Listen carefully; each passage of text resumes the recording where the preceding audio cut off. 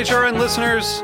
As we celebrate our 15th year, we are deepening our commitment to giving voice to the next generation of food systems storytellers, and we need your help. Our internship and fellowship programs help activate new possibilities for underrepresented and underestimated young people through experiential journalism, audio engineering, and production training. Through these unique programs, HRN helps food equity stewards build essential workforce readiness skills that expand their potential and foster economic mobility. Please consider supporting these critical programs. And with a minimum donation, you can be entered to win a dinner for two at an amazing restaurant in one of 8 cities and tickets to a concert at a great venue in one of those cities. We have incredible partners across the country who have donated, as they also share our passion for helping to educate the next generation of food systems storytellers. Check out heritageradionetwork.org/15 to donate and enter to win today. That's heritageradionetwork.org/15 to donate and enter to win today. And make sure you donate before March 31st. Thank you. This episode is brought to you by Roberta's, home of Heritage Radio Network for 10 years. Learn more about Roberta's at robertaspizza.com. Hearst Ranch is a proud sponsor of the Heritage Radio Network. Learn more about Hearst Ranch at HearstRanch.com.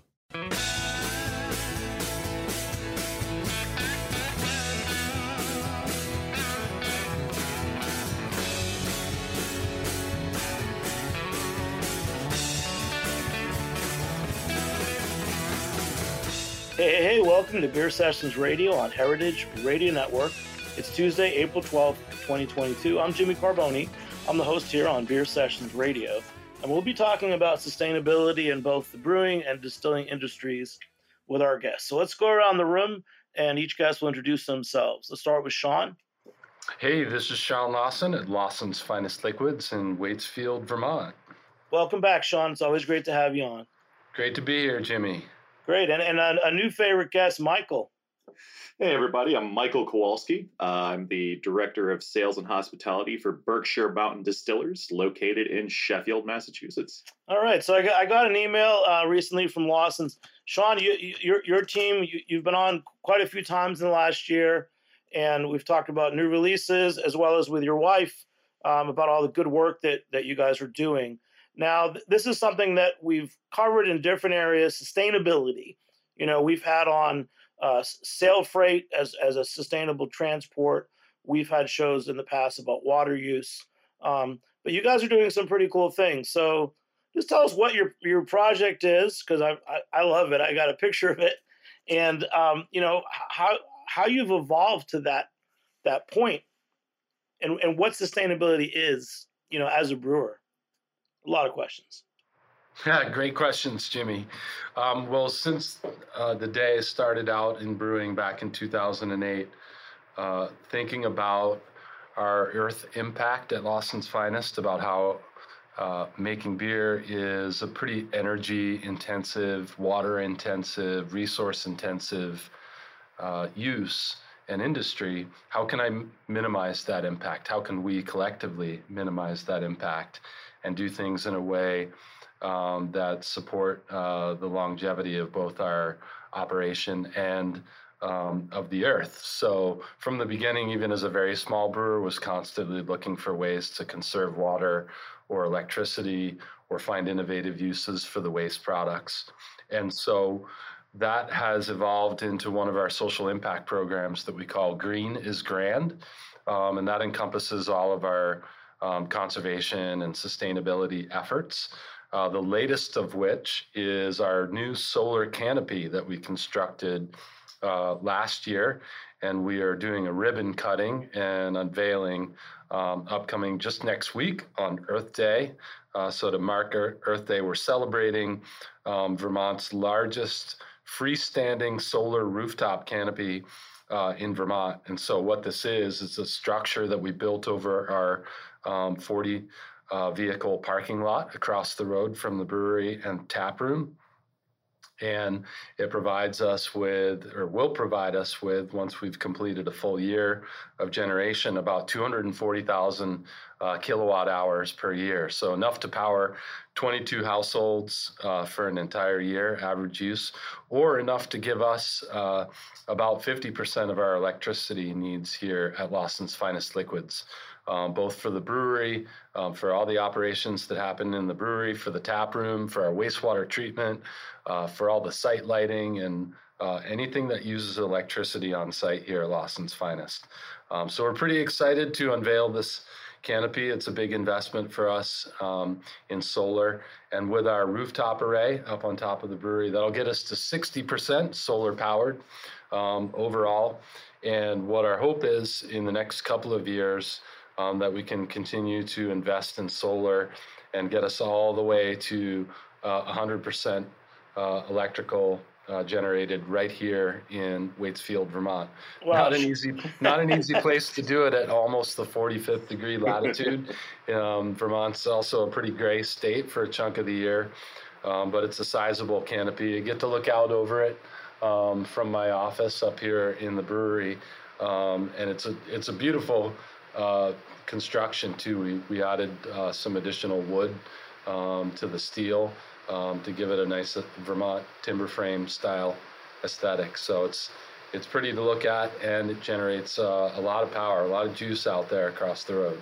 Sean, just to take a step back, I mean, looking at the pictures, it's fascinating. You know, I'm used to seeing, you know, you see solar panels on rooftops. You see a lot of them as like solar farms. Is this a new idea, creating a parking roof? You know, what was the genesis of this project? Because I feel that, you know, there's so many breweries that can learn from this. You know, you've probably seen them, the smaller sort of parking canopies where it's the size of like sort of a tracker, you know, maybe 16 by 20 feet sections that form a little bit of a shelter over a single row of parking spaces. And it's a good way to provide double use or dual utility for parking areas. So it's taken up as open space for vehicles, but putting up solar panels over it is a way to provide an added use for that space. This style canopy is a lot bigger than anything that I've seen in the past. And it covers the entire parking lot, like a clear span over the 40-space parking lot. And it was an idea that SunCommon, one of the premier solar companies here in Vermont, brought to us when we were looking at, okay, how can we generate more electricity here on site in Waitsfield, Vermont, and make our brewery greener? Wow, man, that's a great intro, and I'm looking forward to. So you're having a launch for that next Friday, right? Yeah, next Friday we've got some invited dignitaries, and we're going to be doing a ribbon cutting event, 10 a.m. On Friday, April 22nd, Earth Day. All are welcome, and it's going to be you know, right before the tap room opens up for the day. We're going to celebrate the you know, the inaugural kind of celebration of our solar canopy here in Waitsfield. Wow, congratulations. And we're going to keep talking about that in the show. Let's go to Michael. So Michael, you're at Berkshire Mountain Distilling in Massachusetts. You know, what are you guys doing that is we can add to the show? Sustainability and distilling in your operations. Yeah, the beauty of kind of being one of the pioneers of kind of restarting distilling in all of Massachusetts and a lot of the Northeast is you had to start from scratch. And Chris basically had to start with scraps and finding every way he could, you know, partially to save money and to be able to put it back into the distillery. But Chris has always been an avid farmer and always been an avid supporter of the community. So in the forefront of his mind was not only how the distillery could give back to the area, but how the operation of the distillery could give back not only to the area, but to the earth. So everything from reusing our kind of spent grains in our farms, sometimes using our spent molasses for methane capture to actually produce more energy for a really cool farm, Pine Island farm, to really simple things like reusing the cardboard that we get from our glassware and repurposing them in our packaging materials. So literally from top to bottom, we have a really interesting way of kind of reutilizing materials that we have and making sure we're wasting not and wanting not. Oh, you mentioned something about your trees, cherry trees on the property, and one of the whiskeys that you make. Oh, absolutely. So part of the impetus for our New England corn whiskey was to find a way to repurpose a lot of the old cherry trees on our farm. It's a beautiful 100-acre farm planted mostly to apples and cherry trees. And when some of those cherry trees weren't producing, instead of just kind of raising them, getting rid of them, we decided to repurpose those trees. We milled them down and actually created our own casks so that way we could age that corn whiskey in it. Unfortunately, it meant we couldn't call it bourbon, but it also makes for a really nice story. And again, just another way that we're trying to be sustainable and utilize all the materials that nature gives us. No, that's number one. I remember who did the Curious George soundtrack? Jack Johnson. One of his songs, "Reduce, Reuse, Recycle." It always sums it up for me. Sean, I bet you know that album, don't you? I do, yes, sir. Jack Johnson. So you guys, so Vermont. So when we talk about whatever, it's New Green Deal or climate change, I do feel that talking to breweries is an important part of it, because you guys are definitely, I mean, you have costs, you're balancing all these things all the time. So, like, what were some of the early things you did at Lawson's Finest, related to trying to save money, reuse things, saving energy? You're not just doing it as a mission, you're actually doing it because it's also practical, right? Yeah, exactly. Like, it starts with almost every brewery sends their spent grain. So there's a lot of barley that you use or other grains that are used in the brewing process.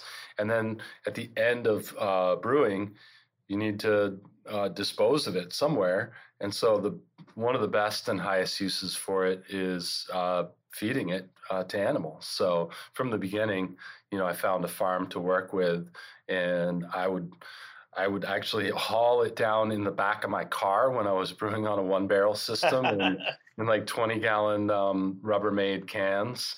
Try not to knock any of them over down to the farm.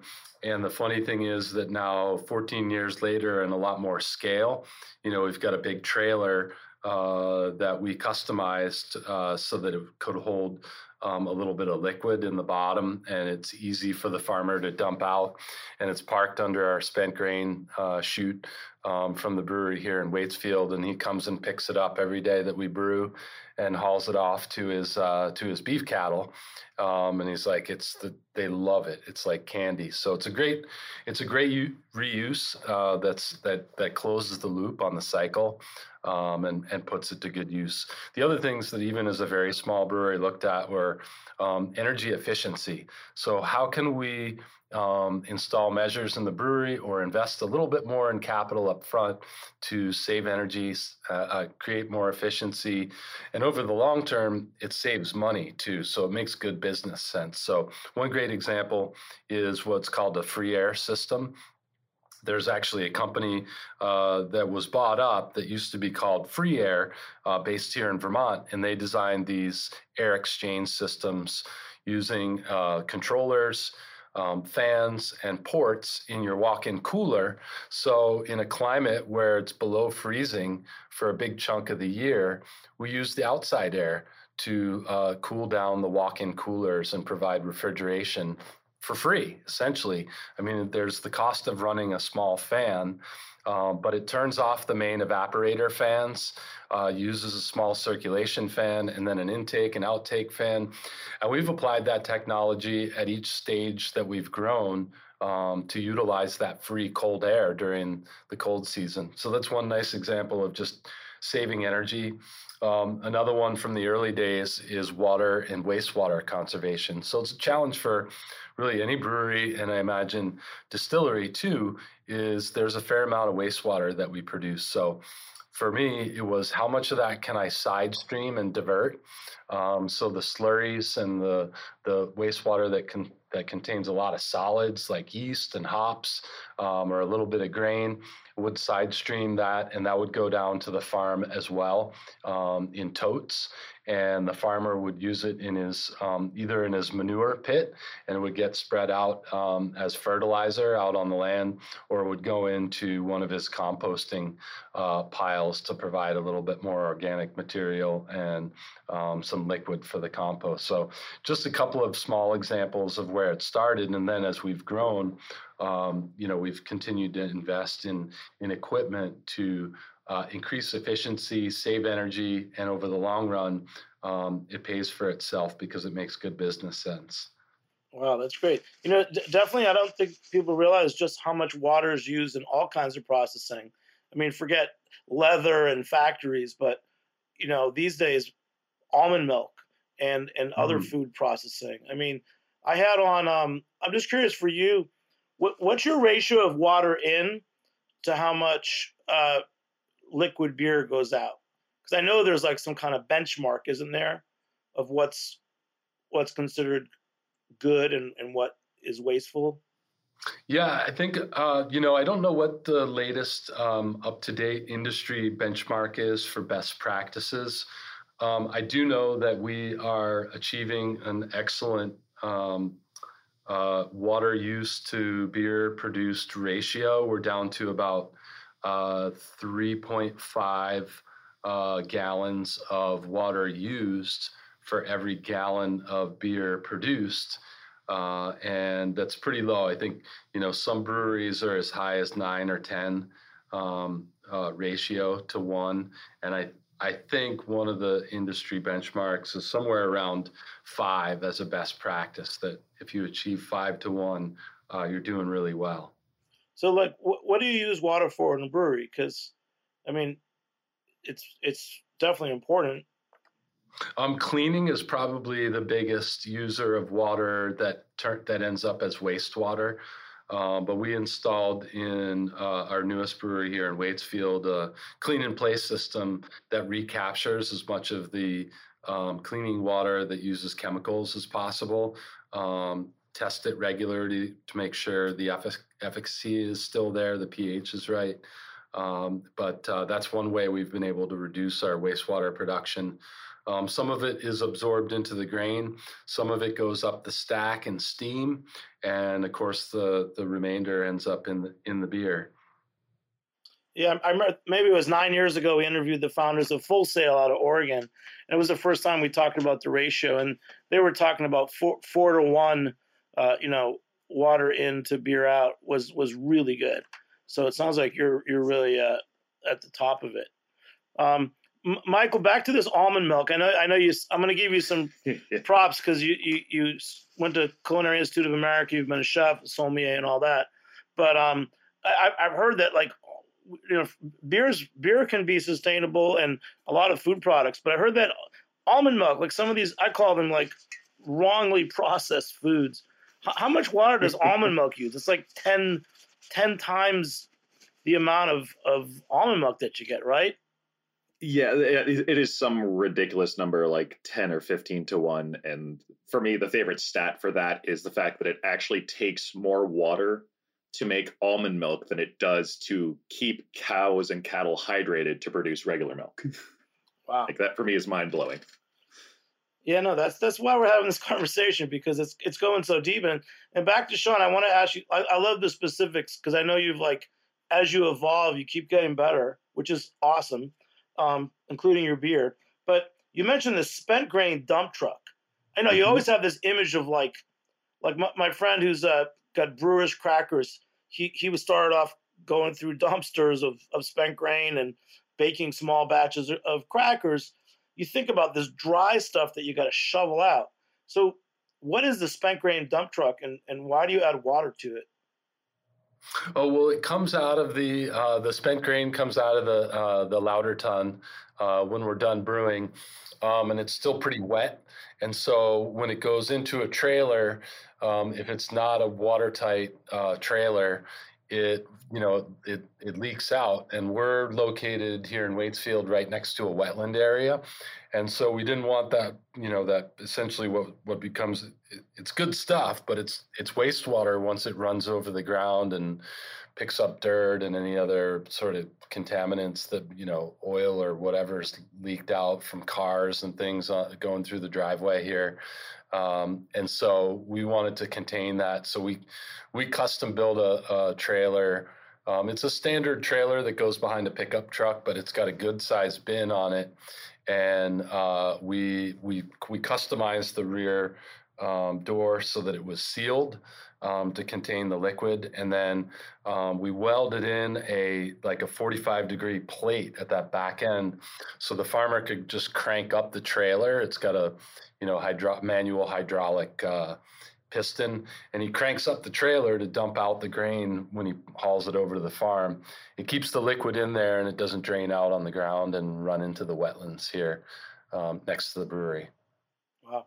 Hey, Michael, when you're at places like Culinary Institute of America, these leading, institutions for food and drink and everything, do they talk about this in the courses or in their practices?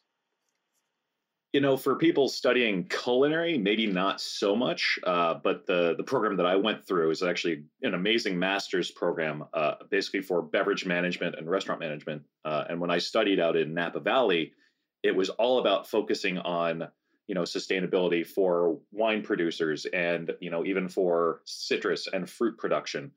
So, you are educated and you do have those resources if you're curious. But, there can always be more of a focus on, teaching everybody, especially in the culinary world, where there can be a lot of waste if you're not, even maintaining your products properly, to really understand that, that piece of protein that you're using or those vegetables that you're using are coming from somewhere, and they need to be treated, properly. And, to make sure that you don't waste. I mean, there's an amazing chef by the name of Massimo Bottura out in Italy who has created this whole campaign just around, finding ways for the everyday person to maybe not waste as much from their cooking. So instead of kind of throwing out the tail of, the lettuce that you just cut, putting that in what they call a donor compost bin, where that compost and that piece of lettuce might actually grow something in that compost bin later on. All those little things can really make a big difference. Yeah. Hey, Sean, let's talk about beer, because I know next Friday, what beer are we going to drink when you have the canopy opening? I'm hoping it's going to be a sip of sunshine, because that sunshine is what's going to really help charge the entirety of that building. And I know for me, that's always been one of my favorite beers. When I used to work at a really high-end hotel up in the Adirondacks, I may or may not have made several trips over to Vermont to pick up some of that for our discerning customers. Yeah, it's going to be one of the beers in our Sunshine family. You know it. So we've got our little sip. We've got our sip of sunshine. We've got our double sunshine, which is where the sunshine craze started at Lawson's Finest. And of course, I've got triple sunshine. So take your pick, Jimmy. Well, I heard that there's a new one with ruby red grapefruit. That's right. We've got it out right now. It's available for listeners all across the Northeast currently. We've got it out for March and April.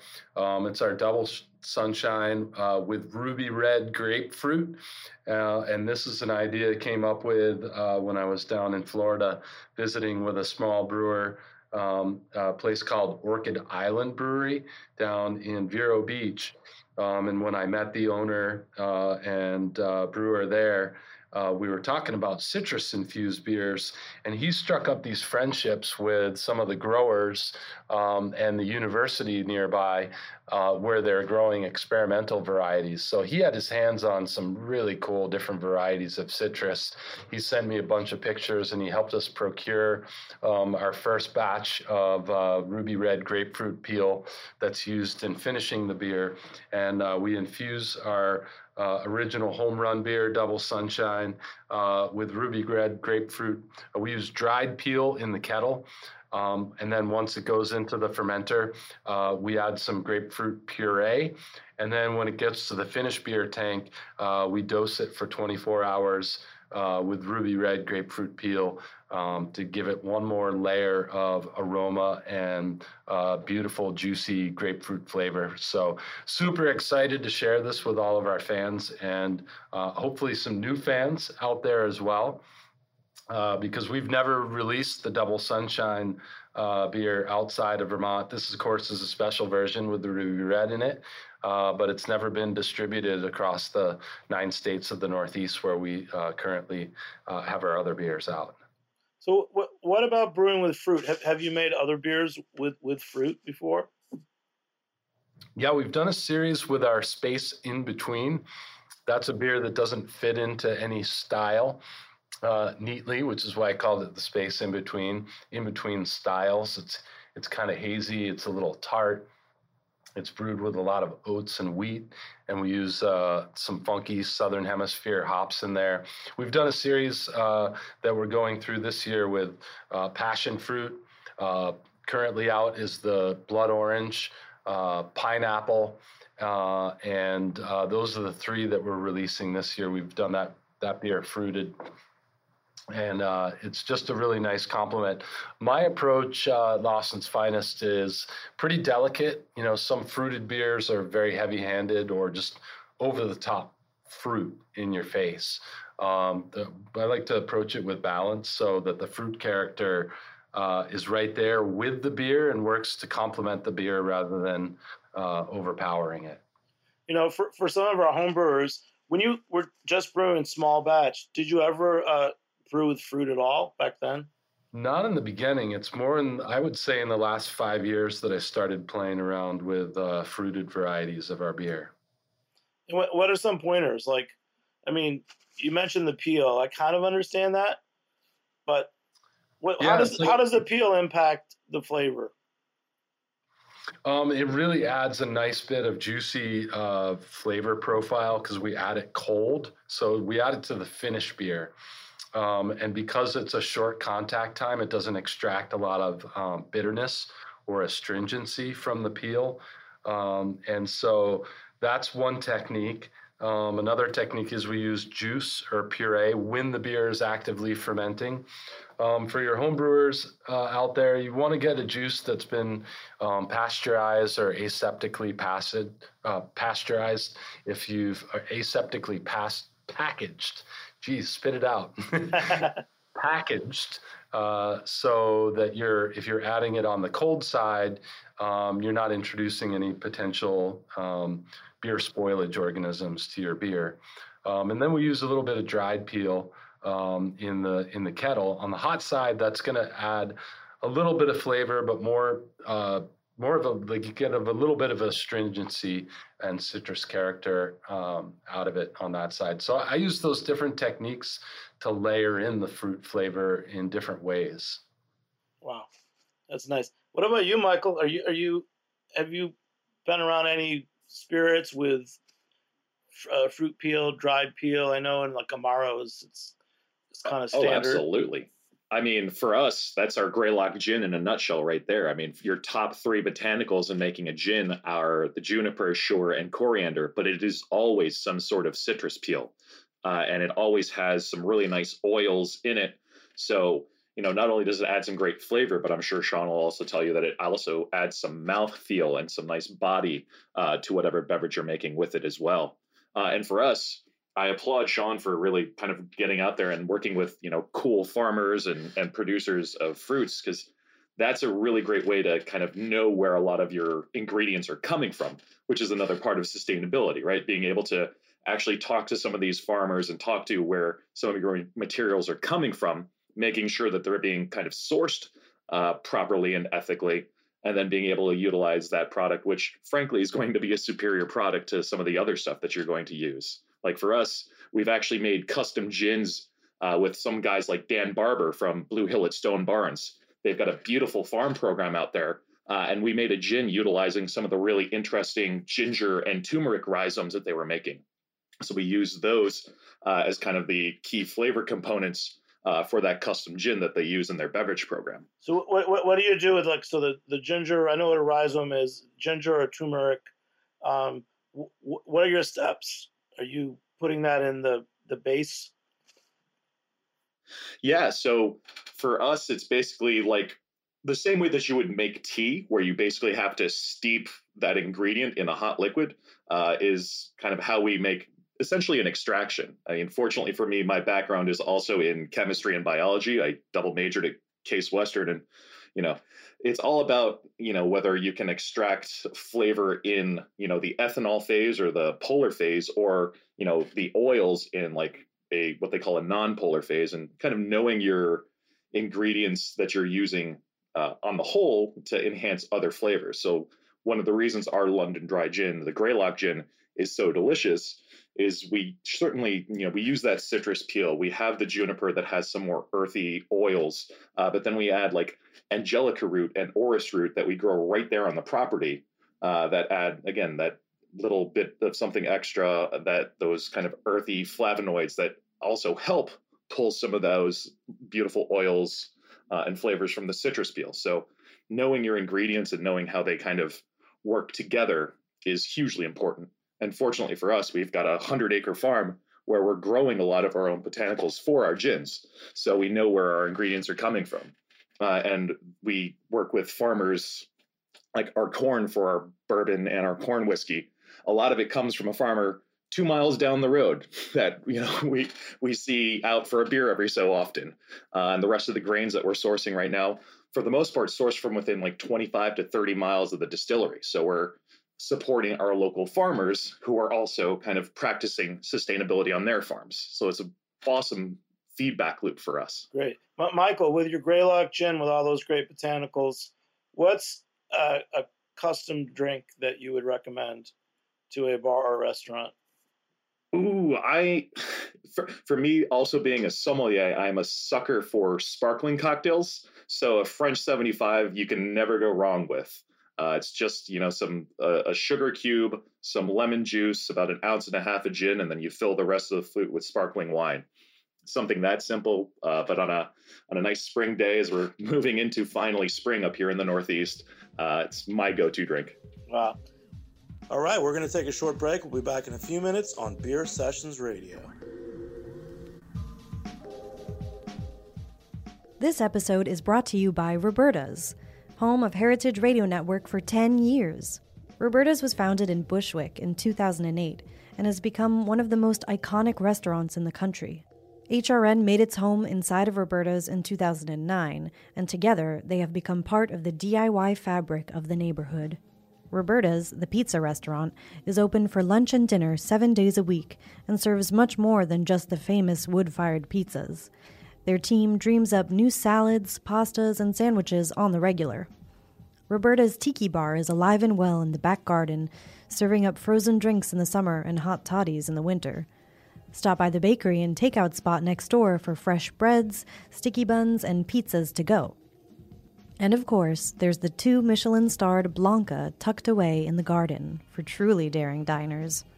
But Roberta's also extends beyond Bushwick, with multiple locations in New York City and now in Los Angeles. You can also find their frozen pies in grocery stores around the country. The spirit of Roberta's, like Heritage Radio Network, is everywhere. Here's to many more years of pizza-powered radio. Learn more about Roberta's at robertaspizza.com.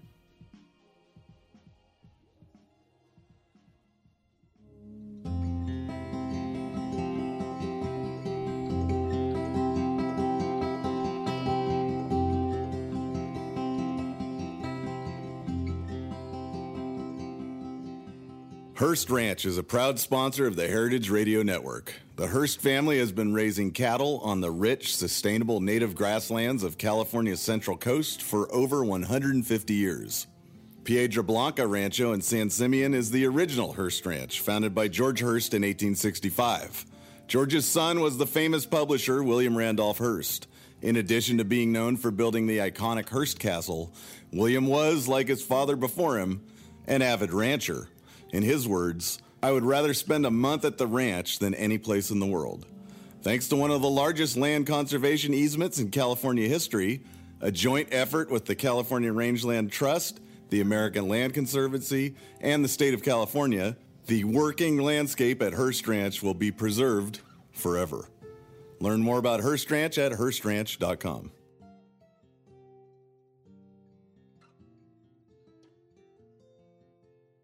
Hey, welcome back to Beer Sessions Radio on Heritage Radio Network. Join us and become a member at heritageradionetwork.org/donate.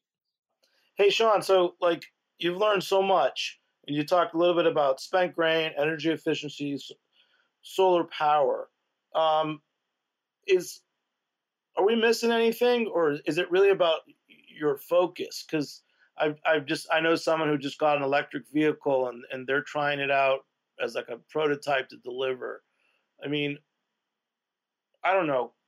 It's a holistic approach, and Michael brings up a couple of really great points, both from process, like talking about making the product, and how we look to source ingredients.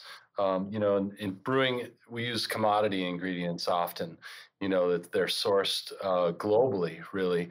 So wherever you can look to source your ingredients closer to home, it lowers your carbon footprint and the amount of energy it takes to get that ingredient to you.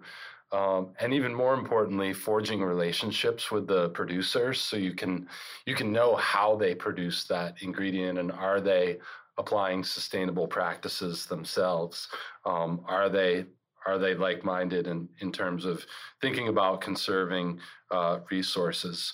But the other point that Michael brought up is about using those local ingredients to infuse the finished product. And I just wanted to go back to the product for a second to say one of the keys that I think Michael would agree with is adding those botanicals and the peel of citrus to the finished, near finished liquids have alcohol in them. And so that was one of the important points of adding the peel at the very end of the process in making the beer that's citrus infused with fresh peel, is that you've got alcohol in there, and the alcohol helps extract those aromas, those volatile oils, and the mouthfeel and flavors from the peel.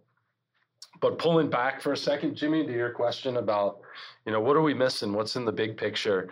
It's really trying to think holistically and taking a look at every aspect of the operation. So currently we're going through the process of hopefully becoming a B certified corporation. So looking at, both our earth impact and our people impact, like how do we take care of our people and how do we take care of the earth in the way that we look at supply chain, how are we sourcing our ingredients? What are we doing on the other side with waste? And so it's really taking a holistic look at everything. So a few more examples of how you look at that holistically. Jimmy, you brought up, driving an e-vehicle. I think, converting as much as we can to electrical and powering that electrically from the sun is the way of the future for transportation and for other energy intensive use. Being able to store that sun power in batteries and then turn it on when we need to, so it doesn't always have to be when the sun is shining, is another key. And then bringing it back down locally. I have an EV myself. I love it. And it's got a lot of zip to it as well. But thinking about our business, we look at all those ingredients from sourcing the foods that we serve at the tap room, hyper local, working with as many local makers, local cheese makers, a local person that does charcuterie. We've got a guy up the road that makes all the pretzels that we serve. We make our own jams in-house to serve with the food. All of the food waste goes to the same farm where we send our spent grain, and it either goes into their compost or they feed it to the pigs, depending on the stock and the time of year. And then we look at other ways that we can reduce, reuse, recycle. So you think about all the waste that beer produce. So what about all the plastic? So, we use a lot of pallets. Every single one of them is wrapped with plastic shrink wrap. And so we have a local program with Casella here in Vermont where they've found an end use to recycle that plastic film. So we save all the plastic film, we save all the empty grain bags, and those go both back to recycling use. But better even yet is to reuse. And so the Vermont Brewers Association and a group that's called the Green Cohort here in Vermont, which is a group of breweries that are, trying to incorporate sustainability into everything they do. One of their efforts is reusing pack techs. So we're collecting pack techs, those plastic holders, the hard plastic on top of the beer cans, and we're reusing them. Our brewery can't reuse them we have a machine applicator. So if they're bent or slightly misshapen in any way, it will jam up the machine. But there are a lot of small breweries that are applying those applicators by hand or with a small mechanical applicator, that's operated manually. And so it'll work for them. And a lot of brewers are looking at that as a way to both reuse and save money. So a lot of different examples like that. And I think it's taking a holistic look at everything that we do to how can we reduce energy inputs? How can we reduce waste outputs? Because the climate crisis is real. It's upon us. It's going to take everybody doing something to be a part of the solution. Yeah. Well, I will say I've got a bunch of those. Wait, what are those 4-pack tops called? Pack techs? Pack techs. Pack techs. I got a whole bin in my basement. And I think my wife was talking about using them for our kids' art project. But yeah, I always wonder about it. It's so much work and it's so important. I know, like, just when I had a small bar restaurant, it was like we used to try to recycle, and then we realized that our commercial hauler was really just taking everything and putting it in one truck. So there's so many steps involved. I think as a smaller business too, a lot of it's on you unless your suppliers and your waste carters are really playing it. 100%. If you don't do it, especially as a small business where you can't, invest in a company to come in and take care of that stuff for you, it's on you. Yeah, I mean, it's even if you're in the city doing compost, it's like, where do you keep it? And you have to deal with rats too. So this is a really good conversation because it seems to be on the, there's ways to improve things. And I love that you talked about the batteries for solar power because, Sean, you seem to feel like there's a will, there's a way, and you keep working at it. Is that a good lesson for the rest of us? I think so, and I think hopefully the commercial and industrial scale utilities. I'm seeing it here in Vermont. I know a couple of companies. A colleague of mine that owns a solar company, and they're doing a bunch of projects that are. They only work on utility scale projects, so big solar projects where they're putting in solar fields, and all of them have storage capacity associated with them, so that they could work like a small utility with larger businesses or with smaller utilities to make sun power, store it in the batteries, so use it when the sun is shining, but also have that backup storage capacity so you can turn it on when the sun is not shining. And it seems like that is one of the many parts of the solution to the future, because eventually, my ultimate goal at Lawson's Finest is to become net carbon zero. But how do you do that without replacing all the fossil fuels that are different parts of the inputs? I don't want to do it just on paper. How can we do it concretely?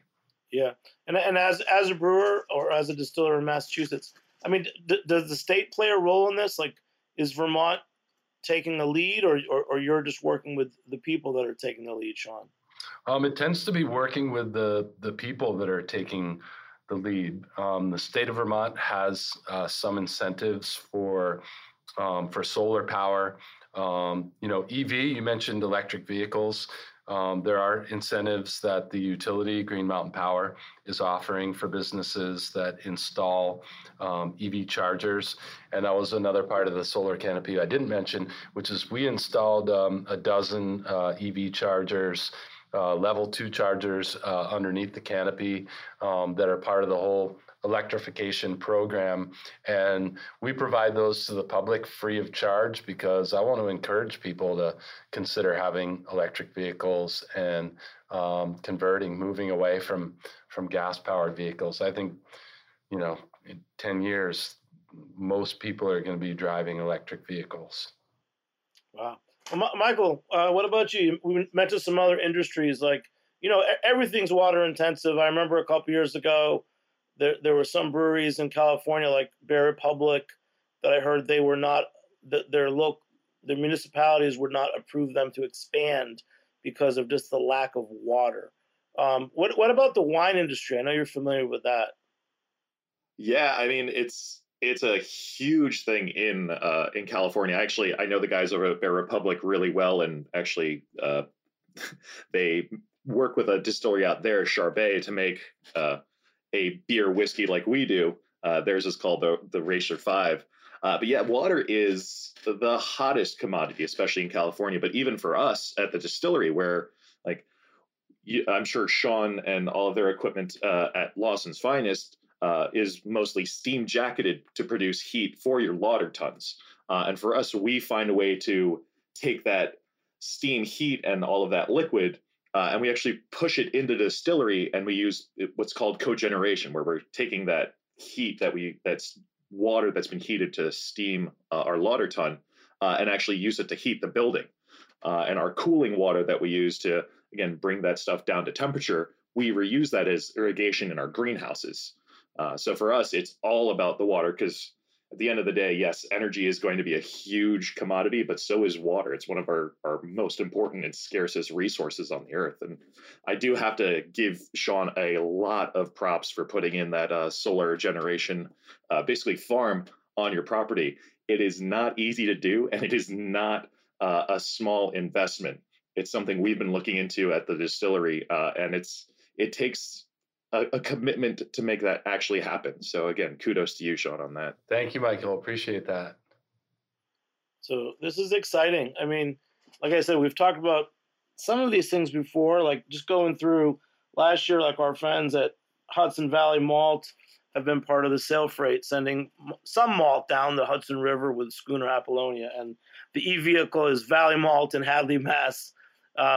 She just got an e-vehicle and posted it, and she was really proud of it. But there's so many stories like that. But yeah, it really is a state of day. Sean, last thing is energy efficiency. Like I've got I think a dishwasher. It takes forever, but it's supposed to be energy and water efficient. Does energy efficiency have to mean that like your performance suffers? Not at all. No, when we built the brewery here in 2018, you asked about incentives or the state, and there were actually a lot of good incentives for installing the most energy efficient equipment when it comes to motors, compressors, and then your lighting. So lighting throughout our facilities, everything is LED lighting. It requires very little electricity. It performs really well. And then on the equipment side, using the very best, again, it costs more upfront. That's the hard part. But the investment in very efficient state-of-the-art equipment is that over time, if you've got the long view, if you can take 5 or 10 years for the payback, that extra added cost is going to give you savings beyond those first handful of years. And the state of Vermont and Efficiency Vermont offered incentives that helped out with making that decision to spend more, to be more capital intensive. One of the things Michael mentioned about recapturing the steam and using it in different ways reminded me of this little but cool, innovative feature in our brewery, and that is that we have a stack condenser. So on the kettle, we're boiling the wort, it's sending off all this waste heat, and we're not able to capture all of it, but why not capture as much as you can? And so we've got a stack condenser, and it's a series of pipes and coils inside the steam stack that vents to outside of the building, and what would just be waste heat is used to heat up water that goes into our big hot liquor tank, which is our hot water tank, and it preheats the water up to 200 degrees, and we use all of that water for both brewing and cleaning in the brewery. So it's one small way that we're trying to implement efficiency and recapture of energy at every step. Wow, this has been really educational. Michael, do you have a question for Sean? Because I know you're a wealth of knowledge and one of my new favorite hospitality gurus. So thanks we're glad you got to talk to you a couple weeks ago. Yeah, hey, I'm always happy to come on, Jimmy. You've got some great guests, and again, Sean here is no exception. I did want to give another shout out to Hudson Valley Malt and the Nestles. I grew up with one of their sons. They're an awesome company over there in Germantown. So it's great that you've talked with them as well, Jimmy. Some really great people. For Sean, I guess the obvious question is, when are you going to come hang out with us and participate in our Craft Brewers Whiskey Project? But aside of that, what have been some of the biggest challenges you guys have come into in terms of trying to be more, economically friendly and more sustainable? I mean, again, that canopy of yours is a huge step, and I wish, hopefully, it's going to happen for us in the next couple of years. But what advice would you give to somebody looking to help make their brewery more efficient? Well, some of the challenges we've run into is when you look at the waste side is like, what do we do with this stuff? If there's not an outlet, if there's not a way to recycle a particular material, feeling kind of stuck. So that's one area.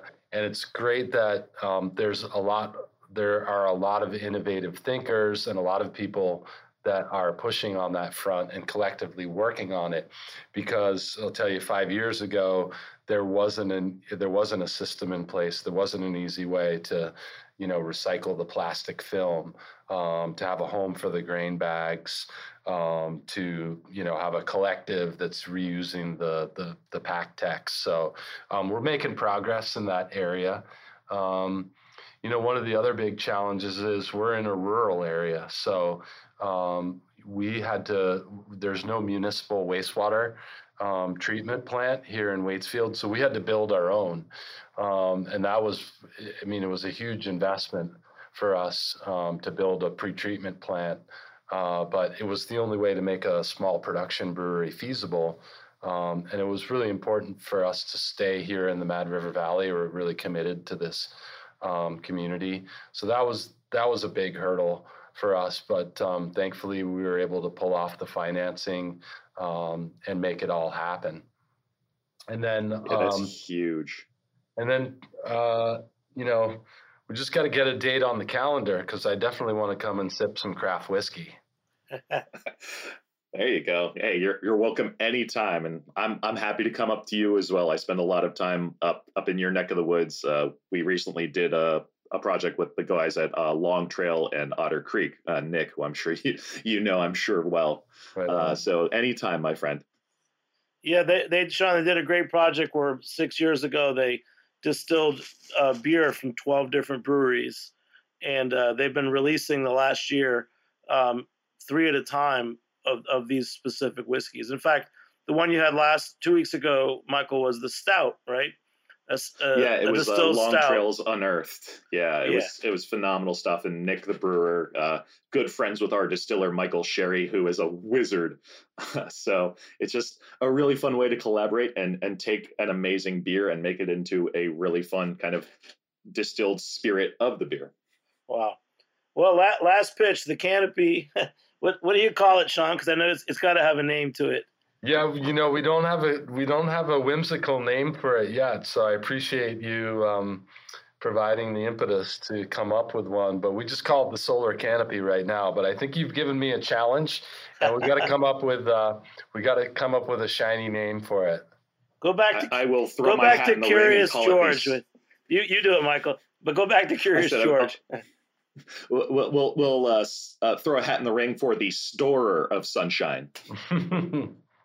Wow. Yeah, you might start naming beers after the canopy. Why not? It's cool. So, and the double sunshine. So, big shout out to Berkshire Mountain Distillers and their craft brewers whiskey project, which has been really cool. And I have a bottle of the Omegang Three Philosophers distilled whiskey ready to taste soon. And this Lawson Finest, the Double Sunshine Ruby Red Grapefruit. I'm really excited to be partaking in that. And next Friday, if you're listening, April 22nd, head up to Waitsfield, Vermont, and you're going to crack. Oh, what are you going to do? You're going to cut a ribbon? Yeah, we got a giant ribbon to cut, and we're going to celebrate, making electrons from sunshine. All right. Well, thanks, Sean, always, and Michael. You guys, thanks for joining me here on Heritage Radio Network. Big shout out to our engineer, Armin Spengen, and our producing intern, Alex Tran. I'm Jimmy Carboni. We'll catch you next time on Beer Sessions Radio. All right. Woo, thank you. Beer Sessions Radio is powered by Simplecast. Thanks for listening to Heritage Radio Network, food radio supported by you. For our freshest content, subscribe to our newsletter.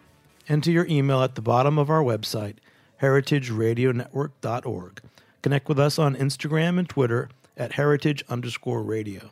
You can also find us at facebook.com/Heritage Radio Network. Heritage Radio Network is a nonprofit organization driving conversations to make the world a better, fairer, more delicious place. And we couldn't do it without support from listeners like you.